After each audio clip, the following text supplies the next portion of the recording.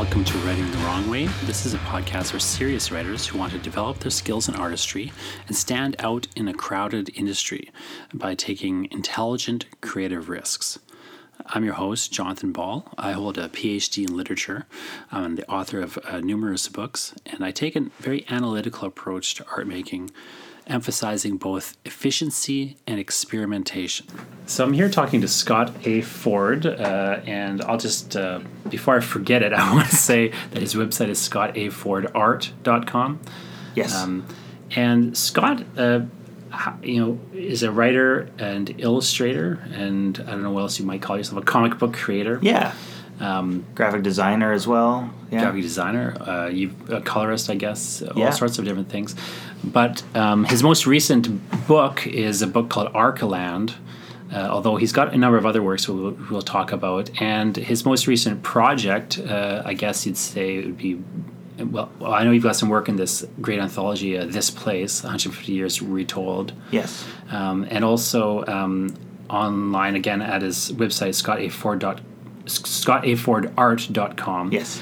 You can see actually a lot of free material, which we'll kind of get into a little bit. But one of his most recent things is a serialized story in the Manitoban newspaper. Yes. And it's available also online at the Manitoban.com.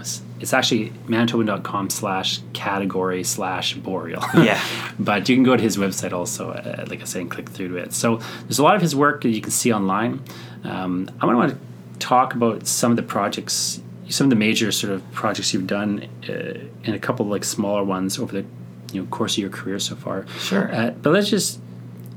And the specific thing I want to just note is, like, the reason I really want to talk to you is, so this podcast is called Writing the Wrong Way, and it's my cutesy name, but the sort of core idea of it is I'm really interested in writers. So I'm interested in your illustrative, your graphic work, but in some ways more as so far as it connects to storytelling, like telling stories with these images and just connects to the writing aspects, but also I'm really interested in writing that works or art stories that work in an unconventional way or have some unconventional aspects. So the thing that initially got me interested in your work is actually your second, I guess you say, big project, Giant Swell. So I actually just maybe just start with that. Can you just describe what Giant Swell is? So Giant Swell is arguably my most experimental comic to date, which is a unfolded accordion book that sort of visually kind of looks like a 2D sprite-based video game that you read your way down, and the whole book unfolds over 20 feet long. Which is also available as a free webcomic on my site, just as a long scrolling image you just read your way down, which is not unconventional in a webcomic format, but a little less common in a giant 20-foot-long printed format. But I decided that I wanted to do something crazy and ambitious and take this webcomic idea and print it in a hardcover folded book. Well, it's also interesting to me because, of course, as you say, it does, and you can see this online again if you go to scottafordart.com. You can see, you can scroll down the page, read down this. Again, it's kind of almost like a video game-like descent into this well. It starts at the top of this cold mountain, and it follows this little old man and his cat going down this well that turns into this strange, spooky cave, and as you read your way down, you slowly find out why he's going down this cave and sort of the history of this place. But what's so great about it to me is that when you get the physical object, like this, paper book, accordion book, as you say, it's really, you kind of fold it out. It's 22 feet? It's 22 feet, 22-foot single panel comic. Yes. So if you actually take, this is something you can't really see well online because you're scrolling down, but if you get the physical object and just unfold it along the hall or something, you can see it's a single image, when you're scrolling down the interwebs, you can't see the image at a glance like the way that you can if you unfold it all out. And it is an image like of this, which really gives this other dimension to the story. Yeah, that was kind of the intent is not just playing with the format and taking this webcomic format and printing it, but there's a lot of very small details, on the micro level, but then also on the macro level, you can see this greater image of what the shape of this chasm is, which is this sort of hollowed out remains of these giants so the name of the book, Giant's Well, it literally is a well from these ancient giants. That was one of the main reasons why I wanted to print it out, so that people could appreciate it, at a glance, but also at this very specific details. And there's little secrets here and there. You can see bats hanging from the caves, or I think there's a little treasure chest or some skulls hidden in little nooks and crannies of the chasm, just like Easter eggs in a video game. But yeah, it works on a couple of different levels. And the one thing that I do want to touch on before we move forward is you said that it's a single panel comic, but it's a single image comic. But the way that I always saw it was that the glow emanating from the old man's torch almost becomes the panel. Well, that's what I wanted. The second thing I want to talk about, because again, on one hand, it is like a single image comic that, again, if you move away from it and you look at the whole thing at once. Yes, it's like a map. It's like a map. It has this. It's this sort of single picture, but at the same time, but then at that distance you can't read it. Correct. But once you get close to it, and as you say, you're just going down it, then you do have this sort of way in which, although it's one image, it actually is a story unfolding across time, and then every time you kind of like that man appears in these different lights and glows of this lamp. Yeah. So that was the sort of thing I'm just interested in on a writing level, is how did you come up with that really simple and smart solution to the problem of, I'd like to think of writing as a sort of, or storytelling even, whether you're using language or pictures or whatever. Like, I think a lot of storytelling is solving these creative problems. And I think one of the problems, quote unquote, with like the concept there is, how do you move through time in a one image? As opposed to appearing like there's multiple versions of this character in a single landscape. And usually paneling will helps us do that. From even if you had a single image on a page, often conventionally what somebody would do is break it into like 5 panels to show these 5 time frames that happen on the same street, say. So you might have, like, that's a conventional way that'll work in a comic page, right? Is like you've got one image that they break into 6 panels, and then even though like the panels together constitute a single image, we understand like these time jumps are happening, and when the character shows up twice in the same sort of image, because it's 2 panels, we get like the time break. But you're doing a different thing. It's a similar concept in a way, but it's almost reversed, and even reversed in the sense of the colors, because you normally think of panels as images on a white background, typically for comics, and this is images on a stark black background, and the glow, everything, within the cave is just pitch black, and the only details that you can see are where the old man is with his torch, or other light sources coming from other lanterns in the cave, and that's the only way you can see details in the world. So how did you actually arrive at that idea? Like, I'm trying to think. As I move through the well, I'm going to solve the problem of how to shift from time to time in this way. You know what? It was because I made it a few years ago. I'm trying to think how I arrived at that idea, and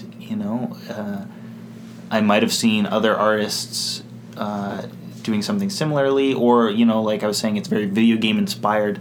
That's not an uncommon feature in video games to have a segment where it's pitch black and your character needs to carry a torch to navigate this obstacle.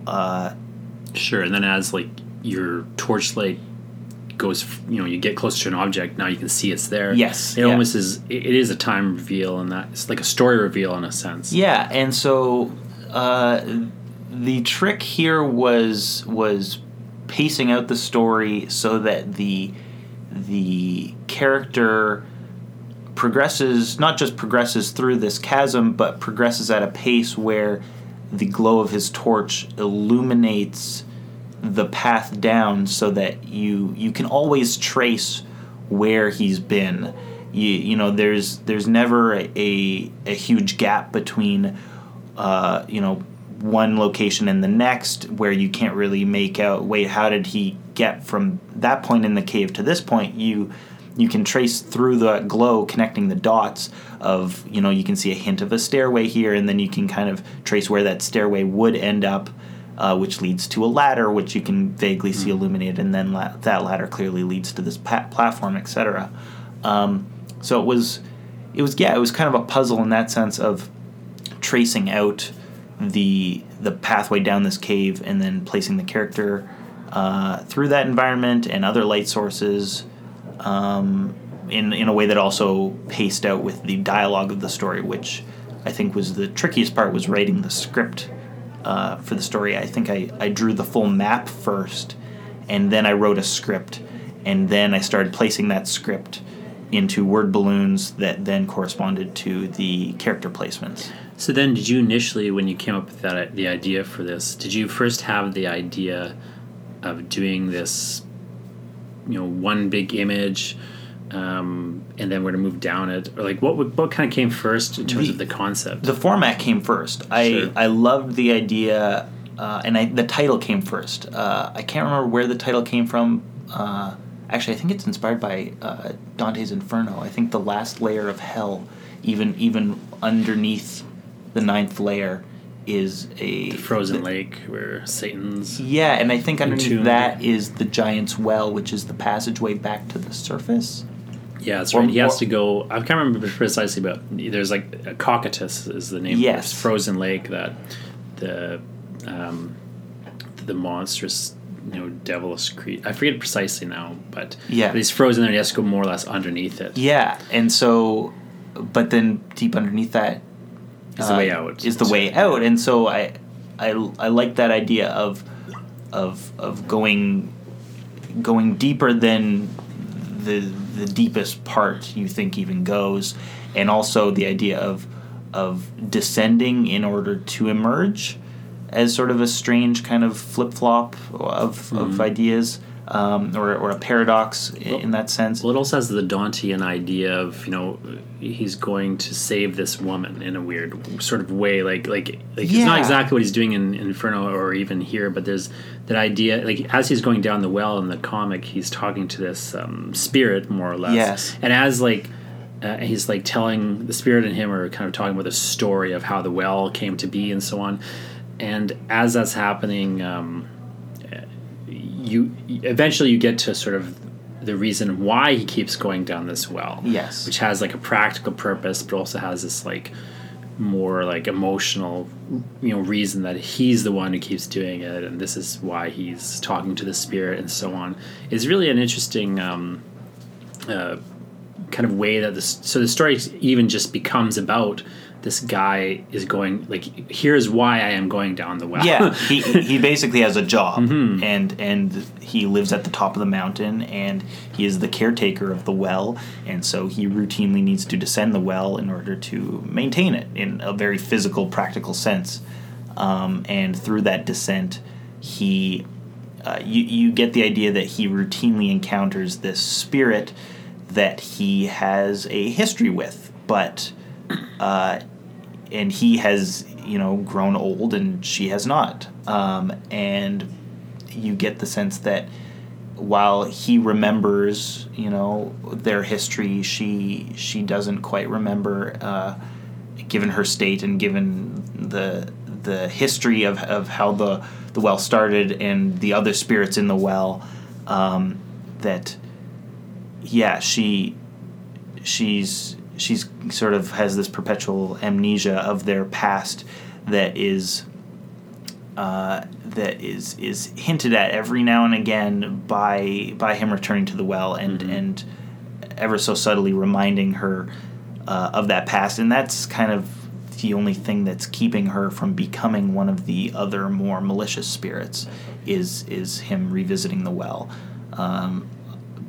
Basically I But you didn't have that idea first. That was something that came late. So, yes, if we're backtracking a bit, I had an idea for the name and I had an idea for the format, and I tried a number of different concepts for the story before arriving at this one. One of them was more of a modern day, almost Goonies-esque scenario of these 5 kids exploring this spooky cave that gets weirder and weirder as they go down, and that was about as far as I got. And at that point, I was starting to try and draw the map of what that environment would look like and why they're going down there and what they find at the bottom, what the story arc would be through that descent, and it just wasn't coming together.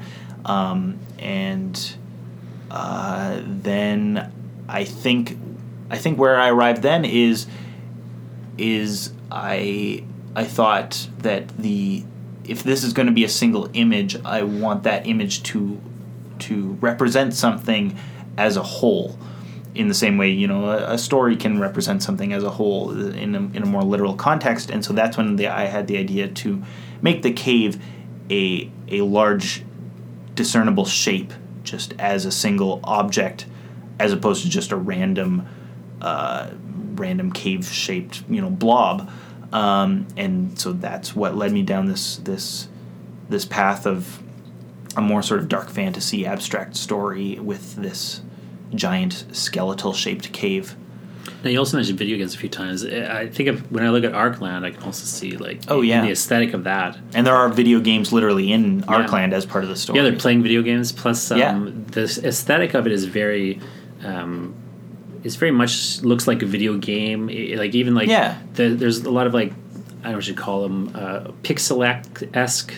Imagery, not that it's pixelated, but it has that kind of square edges on everything. And I'm glad you noticed that, because that's very important to sort of the symbolism of the story. And the main character, Karen, in Arkland, plays video games in her everyday life, and that's part of her sort of routine, completely separate from the fantastical science fiction reality of their world. But in a way, it has this kind of symbolic connection of the sort of broad ramifications of how this fantasy and sci-fi world came to be. So can you talk a bit about what is the world in Arkland and kind of how do video games fit into that in terms of you looking at coming up with that story? Well, I mean, on a personal level, I love video games, and I am most, I create comics, but I feel like I'm most engaged in a story when I'm playing it in a game, and I'm slowly coming to terms with that, being more inspired by one medium, but dedicated to create in a different medium. And so I'm still coming to terms with that, but I love the idea of world building and exploration in a video game, and I think my ultimate goal in my overall career is to create a comic that feels that has that same sense of exploration and discovery as you do when playing a game, but through flipping through pages and uncovering a story through pages and noticing details in the artwork and in the storytelling. Why not make a video game though?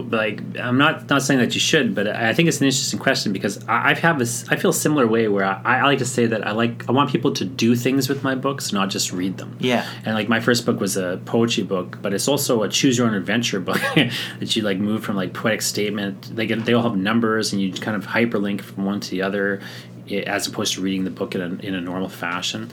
And a lot of my books have that kind of weird aspect of which they're trying to ask you to engage physically with them or in some conceptual manner or something. My other second book, I did a book called Clockfire, which is all these instructions for plays that are impossible to produce. So they sort of demand that you imagine how they might be performed, And that's also, again, like I say, what drew me to Giantsville initially is this idea that it's a book that you have to get it and you have to fold it out. You have to find a space that you can fold out into. I find that sort of engagement is really interesting. And it does approximate the video game engagement on a level where you have to, you are moving the story forward in a very physical way. Yes, and I think that's the key sort of difference between why don't I just make a video game is I love the physicality, and I love that tactile engagement with an object,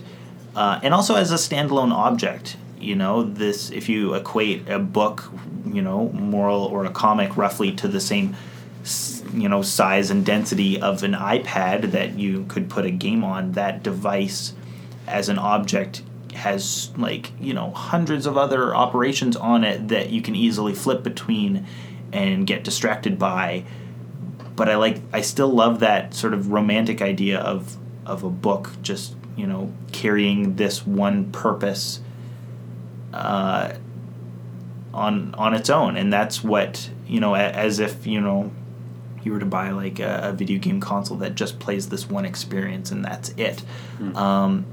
I don't know why that intrigues me. It's just sort of that focus of an object, the same way that a story could focus on a particular topic or something like that. In that serial comic, video games are also just really hard. Let me just say that. And I think it's much easier to make a comic than make a video game. And I have not studied video game development, in a specific, tangible way. And I think to tell these same stories that I'm telling in a video game that would meet expectations and be fun to play would be extremely hard and very expensive and take a lot more time than I'm already making. And so I can almost explore these ideas faster and more accurately through this medium. Oh, no, there's no almost. Yeah, you can. Yeah, right? no, like true. Sometimes students will come up to me and they'll say, like, I've got this great idea. I don't know if it should be a screenplay, like a movie, or if it should be like a graphic novel. And I'm like, well, do you have $1 million? Yeah. Like, if you can write one of these two scripts, if you could theoretically write both, but like, if you can only write one, like, graphic novel is not necessarily cheap to do, but it's not going to cost you. Oh yeah. $5 million. Yeah. And $5 million, that's a pretty cheap movie. Yeah. Yeah. That's the thing. Especially if you're in sci-fi land, right? Or something like like this. You got Game of Thrones style storytelling or whatever. All the mediums are different, but what I think is really interesting, this is the other thing that kind of is interesting about your work and why I noticed all these video game connections is, again, like I'm really interested in media that takes other media aspects and pulls them in. And so even in Boreal, that kind of serialized like weekly comic you were doing, you've got this structure, the story structure where the main character keeps dying and coming back, just like in a video game. And I think that original concept was a weird pipe dream I had for a simple video game that I ended up mashing together with another story idea I had, and that's what I came up with for this weekly comic. Was sort of, that's how I come up with a lot of ideas, is I have an ongoing list of ideas, and then sometimes I try to mash them together and it makes something more interesting than they are on their own, which sounds kind of just random and haphazard, but I guess that's how I operate. But that's a good way to work. Like, I do that too. Grigory Komichik, that we both know, does that too. He's always got these massive notebooks, and Greg has this great saying he stole from somebody, I'm sure, like, don't delete, transmute, or something along those lines. Yeah. The idea of, like, you just, you file everything away and then you pull it out when you need it. And I find that it's so, anytime I'm stuck, I just will go, like, through my, little list of ideas, and it's like, okay, well, what can the characters do in this scene? I don't know. I remember thinking that it would be interesting if somebody took Count Chocula cereal and poured orange juice in. I wonder what that would taste like. Yeah. And so, like, maybe one guy can be horrible. doing that. Well, but maybe one guy can be, like, doing that, and the other character's, like, trying to talk to them about something serious while they're doing that, and then now they've got something to react to and discuss. Like, there's all sorts of ways which you can just use that random recombination. Sometimes it doesn't work. But, but often, like, it gives you these weird, interesting, odd ideas. And, like, with Boreal, I think is just. I want to come back to Arkland in a little bit, but with Boreal, I think of. One, you've got the kind of video game idea of, like, this respawning character. Two, you've got the jackalope. Yes. Like this, Jackalope, well, it's kind of a combination of the jackalope, the Wolpertinger, which is an older jackalope-esque mythological creature, which basically looks the same, but it has wings, and also the puka, which is a shape-shifting, I think it's an Irish folktale beast that sometimes takes the form of a rabbit, sometimes a horse, or I think even sometimes a monkey, as sort of a trickster character. Yes, yeah. And then also, of course, it's a weekly comic. It tends to be like a serialized story. You've got you've got this very long kind of series of panels that go very far down the page. Yeah. Or like online, you scroll down these panelings. So and sometimes you'll split that up in a way that suggests. There's a couple issues where you split it up where like this underworld. Is like at the bottom of the page, and the kind of the above. You've got a couple moments where you like match two panels, one above the other, and like the one is like almost the reverse of the other as the underworld. Yeah, that was a very specific scene where you see the fern, the green fern on sort of the top side, the world of the living, and then the red fern coming down underneath in the land of the dead or the underworld or what have you. So you seem to think a lot about page composition in terms, not just in terms of storytelling, but also as an object, which I think is kind of interesting. Yeah, and that's not even something I typically think too closely about. That's something I find more sort of intuitive. Like I was saying, I think about the physicality of these spaces, and not just within the panel, but outside the panel, and the physicality of how the panels interact. I mean, that's just sort of good comic. Layout design is not just paying attention to each image, but paying attention to how they relate to the other images on the page, and how your eye, goes from one to the other. Do you find in writing though, like when you're trying to tell a story, like are you thinking through that sort of image setup first, in a manner of speaking? Are you thinking through the story and like how am I going to lay out this story? Like what's your actual writing process? I guess is the question. It's actually fairly binary. I take one of two approaches. If I feel like it is a more action heavy or image heavy sequence, I will plan out those images first and then go back and see what necessary dialogue needs to be a part of this sequence for story reasons or clarity or what have you, and then fit those into the image layout I've already planned.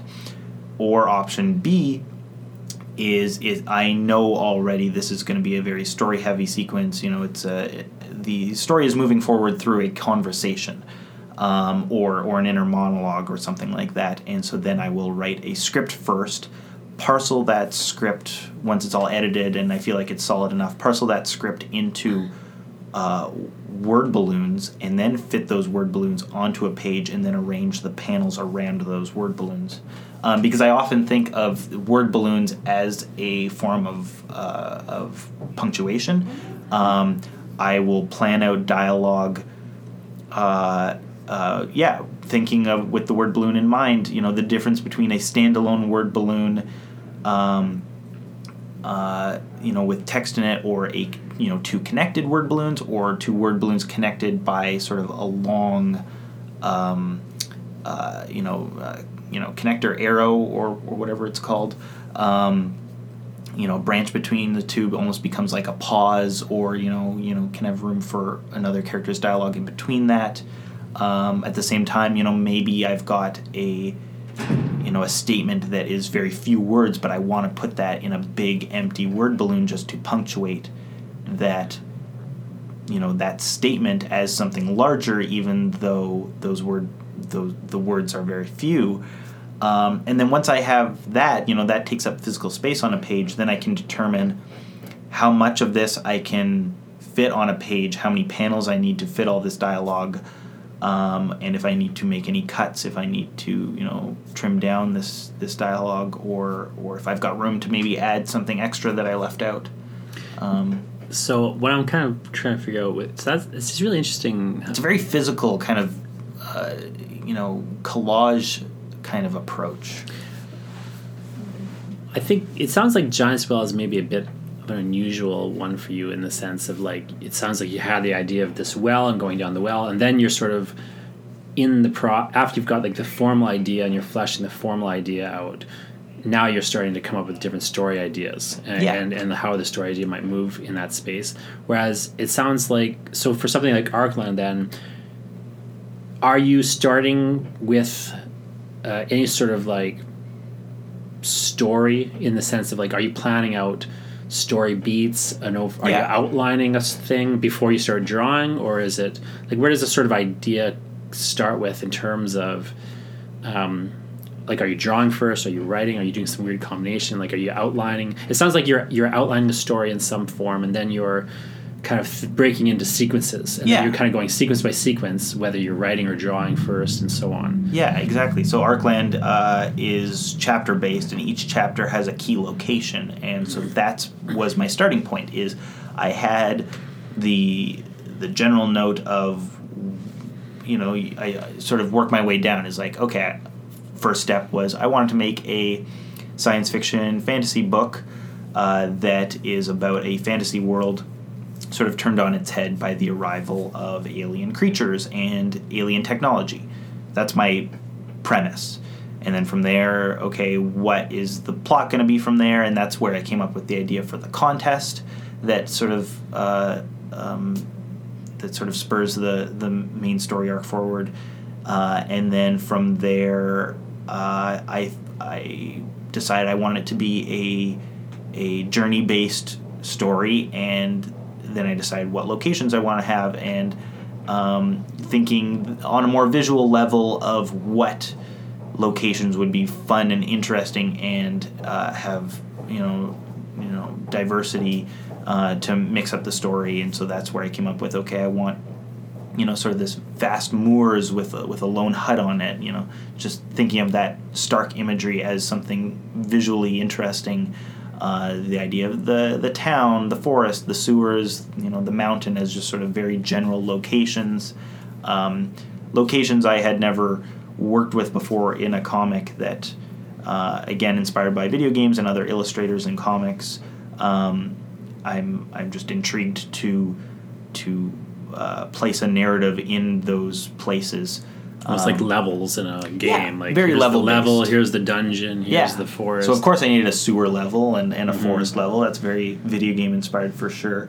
And it winks at the reader in a way, using those. And then from there I just started arranging those locations like big tiles on a timeline, deciding where the character has this objective and they need to get here, and this is, where they end up and where they make choices. And so deciding where those choices take place and arranging those locations based on that timeline. I just sort of operate within these large chunks of these are things I'd like to have, and these are the things that should happen, and how can I fit those together? Or what happens if, what happens in the main sort of turning point in this location? What if I swap that turning point for this other location? How does that play out differently? How do the characters move through that space differently? And how that location might connect to the next one? Does that make sense in a literal way, in a practical way? Does that seem appealing narratively? I sort of run through the gamut of options and just try to pick the one that I think seems best. It sounds like you're mapping. So you're really mapping out, in many ways, this broad strokes story. Yes. I don't know what you would be putting together as a document or anything, but it sounds like you're basically in this doing case, outlining. it was Post-it notes on a wall. Really? Yeah. Sure. Oh, yeah. And that's your outline in a manner of speaking. Yeah. Screenwriters will often use like cue cards stuck to a corkboard and stuff. And same thing. So that's sort of, you're getting the structure figured out, in other words. Yeah. And outlining the story, getting all the core like chapters, in this case I guess, down, or like big story sequences. And then but you're not really drawing at this point, or are you just sketching ideas? This was, I'm sure I was sketching on the side, but it wasn't really connected to this narrative Post-it note process. And then once I knew the locations that I wanted, and I nailed down, basically I was confident enough in how I had arranged these Post-it notes through locations and through the plot, then I started more seriously drawing and started with concept art. started planning out, doing concept art for all these key locations that these chapters take place in. So how long does that kind of process take? I guess the kind of question I'm kind of wondering here is, in this part is, I find the process really interesting to get to, because I'm always telling people, you guys should do a lot of work before you get to first draft. Oh, I see. So Scott just handed me a bunch of his concept actual art. Yes. That you can buy prints of. I don't know if can you find these things through your website, or do you have to find your show? My print store is still under construction. So okay, well, he's building a print store. But you can find me at a variety of festivals in Winnipeg and across Canada. Are you going to? There's an upcoming festival. Are you going? FanQuest? FanQuest? Yes, I will. Yeah. Yeah. So Scott will be at FanQuest if you're hearing this early enough and you're in Winnipeg. But so he's got like days in the moors, night in the moors, day in the town, night in the town, forest day, and these all sort of you can get these are all prints you have, of course, but these are also like concepts for the spaces, the locations, as you say. Yeah, and I drew these as tools for myself. You know, I just felt the need to draw these. I wasn't thinking like, oh, I'm going to make concept art and then I can sell that. That wasn't my process. I felt the need to plan these out, and then after the fact, I realized, oh, maybe people actually want to buy these. And so those early concept arts, you can see the moors day and night, the town day and night. That was just a way of me trying to, plan out those locations and coloring based on time of day. Using the same ink, so I inked a location, and then I just colored it differently in Photoshop, so it's the same outlines, just different coloring, and that gave me a blueprint of the type of environment that it is, and how characters could act in those spaces. The general vibes of those locations, depending upon the time of day, and things like that. It's really interesting I think like the analogy or the analogous thing in like writing prose fiction might be, or even a screenplay or something, might be figuring out like what's the setting and what are people doing in the setting. One of the things that I think is a useful test in editing that I advise people to do is like, when you're looking at your first draft of a story, say, and thinking through like, could this just happen in another setting? Yeah. And if it could, probably there's a problem with your setting. Yeah. Like ideally characters should be interacting with the setting. It should matter where they are. Like it should matter whether they're in a forest or a sewer. Right? Yeah. And it should matter whether they're on a boat or in the sky. Opposed. And sometimes those are just. This is me just speaking personally, but I feel like those can just be symbolic reasons of the difference between this location and another. Yes, the events could physically unfold the same way, but it wouldn't feel the same, and it wouldn't have the same sort of general vibes. And I think that's an important thing, especially in a visual medium like comics. Well, even just the tone is going to shift potentially. Like the tone might be all you're after with this setting or that setting. Yeah. But I'd say like it could be a symbolic reason. It could just be a plot thing where like it really matters they're here now, and then later we're going to come back there. Like that's a common. That's a common thing you'll see in movies a lot. Is the characters or the location at the start that gets established, people come back to. Those same characters are there in some form. So there's no rules about it. In Arkland, for sure, is the it starts in the moors and journeys forward and returns to the moors, and almost gives you that sort of false ending. If you were watching this as a film, you might not know how much time has elapsed, and you're almost questioning, oh, is this the end? Is everything wrapping up? And then the twist happens of like, oh no, where this is something new and bigger happens and sparks the sort of third act of the story. And I think it's interesting to think through, like, again, in thinking through, like, story sequences, to think through, like, okay, well, where are these things happening and so on. It's very much I think the way a screenwriter would work in some respects. But also, of course, like in comics, it really makes sense to be thinking through, like, you don't want, like, depending on what kind of story you're telling or what kind of, I guess, like tone or vibe you want. especially if you're thinking like you want that video game, even if you're not thinking, but if you're just influenced by like the video game idea of like these sharp demarcations between like level 1 and level 2, and like all the different ways, like when Link walks into a dungeon, it's there's a whole different set of things that a different button does a different thing now. Like there's all sorts of different ways in which the environments in games, especially, like they make so much difference in narratively. And even your controls in a game will sometimes shift, and like everything's different in certain types of environments. And I think that it's an interesting way to think through story in terms of like, okay, well, what are the different options here where a character could do this or could do that? Like when they're at the bar, for example, like at that one part where you have them playing a video game, like it's, she's like playing these little games at home, and then there's like this, of course the bar would have an arcade game. And then like, it looks nicer than hers at home, which seems very cobbled together. Yeah, and it's like it's another reason for her to go to this bar. Like there's different plot reasons, but it's like piggybacking onto like the plot reason she might be there. There's like this almost like this character or emotional reason, I guess you'd say, that she's there. And then that starts to kind of play into that. Well, that's, I think, ideally, I think that makes like the reader kind of notice the look of the comic they've been reading compared to like how these like video games look.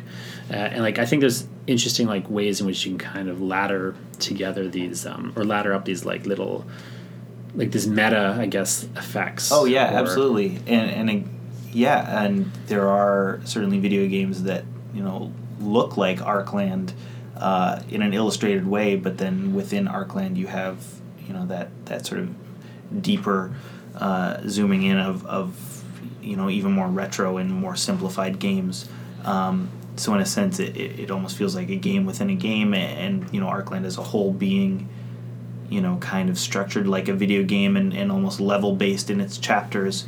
But then you take that very microscopic pixelated level of those video games that you can compare all the way up to the highest level, which is these alien arcs, which high up in the sky just kind of look like pixels. And so it's almost, that was my initial sort of metaphor structure of relating the macro to the micro, relating something extremely mundane and everyday and almost an impractical pastime, relating that to something religious and something that gives a whole group of people purpose. And the ritual aspect of just the repeatability. And like they're always going and doing these same sorts of things, and what does it really mean or matter beyond maybe what it like on this grander scale. One of the things I think, so how long does it take to do something like that? Like what's your process in terms of like, so with Arkland, for example, just as Arkland as an example, because it's probably the most, if you were just like glance at it on a table, it's probably the most conventional object. Like it's one book, it's self-contained, it's front to back, the story doesn't reads pretty linearly. And it's got other things that are kind of more unusual in it, but at a glance it's like a normal book. And so like what's the timeline of that, working on something like that? Well, I started planning it, talking about concept art and plot writing. I started it in 2014, and it, for a frame of reference, it released in spring of 2018. But most of that time was planning and, somewhat dragging my heels and working on other things and finishing school and stuff like that. But the majority of the book itself, what you actually see in the printed book, I produced in 2017, basically working from January, well, maybe about like 13, 14 months straight, working from, late 2016 to early 2018. 2017 was my year of working on Arkland. That's basically all I did, just nonstop, was working on this book. Well, after you'd already planned everything. Yes, for yes. it. So that was And you'd me sold it by just- that point then? Sorry? You'd sold it by that point as Yes, well? and that was the main reason why I was working Sure. on it nonstop and not dragging my heels as much, because I had a publishing contract that I needed to honor and was trying to finish in as timely a fashion as I could, which turned out to be not as timely as I or they would have liked, but here we are, it's finished and people like it, so It's a miracle, those deadlines. I just got a grant to finish a book, and I started working on this book in like 2005, and so I'm talking, but I'm putting this grant together, and somebody was asking me, they're like, well, how long are you gonna need to finish this book? I'm like, oh, it'll be done in like less than a year. Oh, like, sure. But yeah. they're like, well, you've been working on this thing for like 14 years. I'm like, well, working on it is a real loose phrase. Air quotes, yeah, for sure. When you don't have a deadline on it, yeah, you're working on it. Yeah. But, And that's what Arkland was from 2014 till, mid 2016 was sort of a just slow sort of chipping away at it kind of process, and also just sort of sitting on it. I call it wheel spinning, when you just sort of let something stew and you let your the cogs in your brain aren't engaging with each other, they're just spinning and not producing anything. And I feel like that's part of the process, and I've come to terms with that. So many of my new ideas, I'm just trying to beat my head against that wall, trying to bust through this plot hole or figure out this story arc or trying to develop this character, and sometimes you just got to let those wheels spin, and that what feels like doing nothing is letting your brain rest, or I feel like is letting my brain rest, and eventually through that sort of that process of what feels like nothing, you end up finding your answers. But it's not nothing. I mean, you're doing other things. Correct. Right? But how is it different if you're working on something like a serialized? So you've done these two little serialized projects. Yes. One is I was holding and looking at a little Okasamoso. flip book called Akamoso. Okasamoso. So, and that's also available online. It was published in the Uniter. We're on the University of Winnipeg's campus here, and so it was originally published in the University of Winnipeg's newspaper, the Uniter, and is also again online at scottafordart.com. Yes. You can read the whole thing there. And then Boreal, like I say, it was publishing recently in Manitoban, which you can also read, online. Yeah, so I've done two very different weekly comics, one for the University of Winnipeg student newspaper, and more recently one Boreal for the University of Manitoba student newspaper. There you have like a weekly deadline. Like, are you doing the whole thing and then like approaching them, or are you working week by week on this? So, well, they both came out of very different reasons. Okasamoso came out of a time when I was working at the Uniter as the design editor, I think was the title of my position, basically doing layout and graphics for the Uniter newspaper every week. That was my job. And part of that position was filling the comics section, which we did not have enough contributors for at the time. So I felt like, well, I guess it's part of my job to fill this, and there's no one to fill it, so I guess I'll make a weekly comic. So I did, which turned into a bi-weekly comic because, I ran out of time, and we had, some contributors to fill in the weeks between. So that was kind of born out of necessity, but basically I just tapped into one of my many, ideas, sitting on my back burner, and this one was, I want to try making a comic that combines photography and illustration, that tells the story of this, tiny little spaceman who's making off-base observations about the world, and that's about it, and it's mostly silly. It's actually not that silly, though. It's I'm a glad very you think mournful, so. sad little It story. is. Like the world there's no hope for this world. Well, but maybe there is. He'll go back, and he can't quite give it up. It's got like a very poignant little. By the time you get to the end, anyway, it's got a very poignant little ending. Yeah, It's only 12 issues / 12. Like each comic is 4 panels. 4-panel strip. It's pretty conventional in some respects. 4-panel strip, but it is like this serialized little story, and it has an interesting set of turns every now, and then it ends with this very kind of. It does come across a little melancholy in the end, which I like. I think that's my favorite mood to tell a story in. But it's very different from, say, like, taking years to yes ruminate and plan. And so more recently, Boreal, which was published in the Manitoban Student newspaper, that was a paid position at the Manitoban, just producing that weekly comic, which was, I believe, is a brand new position. I don't believe they've ever hired staff before just to produce a comic, not as part of another job.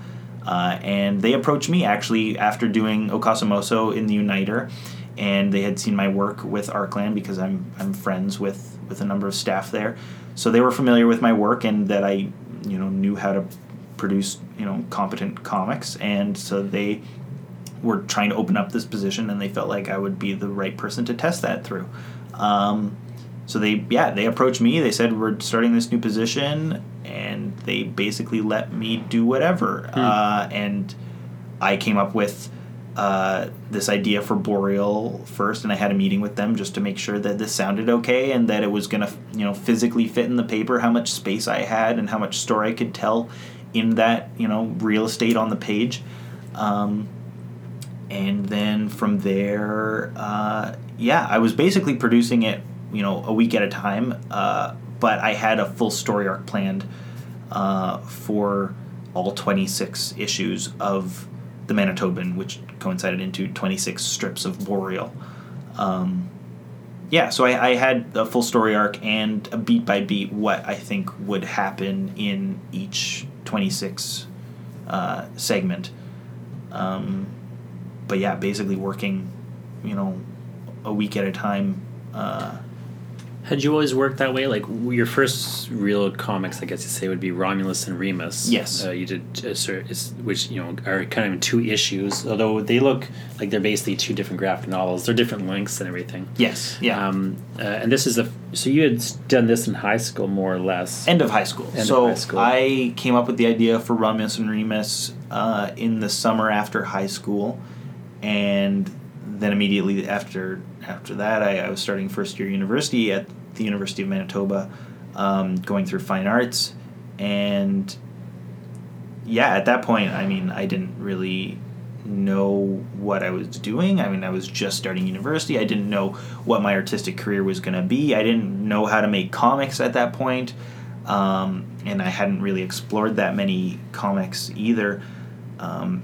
So it was just a weird little hobby idea I had of making this action horror comic that, for all I knew at that point, it could have turned into, nothing, that was just a fun experiment and I don't even show anyone. But what it turned into, after 3 years of slowly chipping away at it, I produced a 34-page, action horror comic that I printed and I self-published and sold, and a lot of people have read and enjoyed and have asked me to continue the series, which I still haven't decided if I will. So is that sort of your way of trying to teach yourself how to do comics? Was that kind of the impetus of it? Basically. I guess I'm not much for practice. I just like making it up as I go along, and I figure I'd rather make something and have something to show for it and still call it practice rather than just sort of toiling away at something that is not a finished product. I don't know, that I might find more discouraging through that process because, you almost don't have anything to show for it. But you don't have stakes, right? Like, I suggest this too, and I think the same way, because I remember years and years ago I made a short film, and the reason I did it was I was taking a class at the Winnipeg Film Group, and it was a class on like how do you hand process Super 8 and 60mm film. So it's like you get best in black and white film, you like put it in a bucket, like here's how you do it. So I paid $50 or whatever to take this class, and so you had to shoot a bunch of film and then process it in a bucket, and I. And the way I approached it was I'll come up with a silent film comedy script and I'll shoot that. And then when I process it, it'll look like oh, this is like a silent Chaplin comedy that like nobody bothered Right. to preserve. So it's fine for me to screw it up and whatever, but it's still like you're just supposed to shoot a test of anything. Right. I ended up shooting a whole thing, and I developed it, and it You turned didn't out have well. to go through all that trouble. And I sold it to the Comedy Network. Oh, wow. And like it was the kind of thing where like I kind of lucked out in some ways, because I just happened that like I didn't do it myself. Like somebody else, like at the Winnipeg Film Group where I was taking the workshop, like when it was done, like they liked it enough to like throw it in this batch of things, and and this place bought it. But it was precisely for that same sort of thing. I was just thinking like, well, what's going to get me through this and like keep my interest in it and so on. Is like I have to have some sort of, it has to feel like it has stakes to me. Yeah. Like I'm doing it for real. Otherwise it's too easy to just quit once something else catches your eye or whatever. Yeah, and you don't learn if you quit things all the time. And you get to sort of a point where you're not really sure if you're ready, if you're just practicing at making something. You go down that rabbit hole of like, okay, when do I actually start making the thing, as opposed to practicing through making the thing. I think you learn a lot more through that process, because you're doing everything, and you're finding things that you didn't know were part of the process that you might struggle with, or that you might even like, and then you'll find new vocations through that. Like learning, layout and graphic design, and the whole printing process, was really fascinating, and that's not something I would have learned unless I had, self-published a comic. And even if it was an abject failure, you would have learned that, and like gone, and then like becoming a graphic designer or whatever. Like like again, doing it for real sort of gives you that. You get the insight into like how people really do it, which is always to me fascinating, because there's always like something you don't expect. It's like when I first started talking comics with comic creators like you and and other people I know. One of the things that I really had never thought about was like, oh, if you're writing a comic, you have to think about when people turn the page. Oh yeah, like it's such a basic, simple thing that probably to you, but like I never considered it, because of course it's just not how you don't think about that when you're reading a book. Yeah, or people think about a comic page as a standalone object, when in reality, no, you have to think of 2 pages. Mm-hmm. And the difference between what's on the left side and what's on the right side is huge. It's not just in terms of the page turn surprise, which is a big part of that page by page storytelling, but just what you're observing, on the left side and the right side, and how that transitions. And when you turn that page, you're gonna see the right side before you see the left side. And so if you put something dramatic way at the end of that far right page, you're gonna see that coming before you've even read the left page. Mm-hmm. And so you're pacing it out that way, and how your eye moves down that page and then onto the next page. There's a lot of layout and sort of just general sort of artistic composition elements that you need to keep in mind that keep you reading in a logical way, and you don't confuse your reader. I think that's a big thing, is as soon as your reader gets even a little bit lost, you're gonna risk them just putting it down and saying like, oh, I'll come back to that later, and probably they won't. You need to keep them engaged and keep them feeling like they understand how they're reading this and how they're progressing through it. Yeah, and if you're doing it, if you're drawing page by page, and you're not doing it for real. Yeah. Now you don't have to start putting the pages together and think and bind them and lay them out and send them to the printer or whatever. Like you don't have to think about that second step. Maybe you might have like academically thought about it, but if you're not doing it, like you don't really know. Oh yeah, the idea of thinking about doing something versus actually doing it are miles apart. But the other thing though is about my process is coming from, I was going through fine arts while I was working on Romulus and Remus issue 1, and through those classes you don't have a lot of time to practice. You're just moving from one project to another, from one class critique to another, and that's how those classes operate. Is you're learning as you go, but you don't have time to just make work for practice sake. You're always making work for a finished product on tight deadlines. And so I came at it with that approach too, is that I just need to learn while I'm making it, and I don't have the same deadline as school, but thinking about it as a finished art product, but also thinking of it as an art product rather than a piece of literature or something that I need to pitch to someone and see if I get publishers interested. That wasn't a concept to me.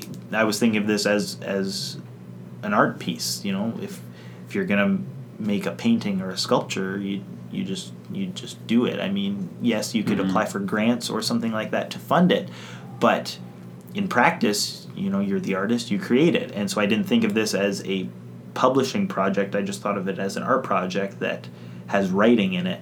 And happens to take the form of a book. And so if I wanted that to see the light of day, I just need to figure out a way to make that myself.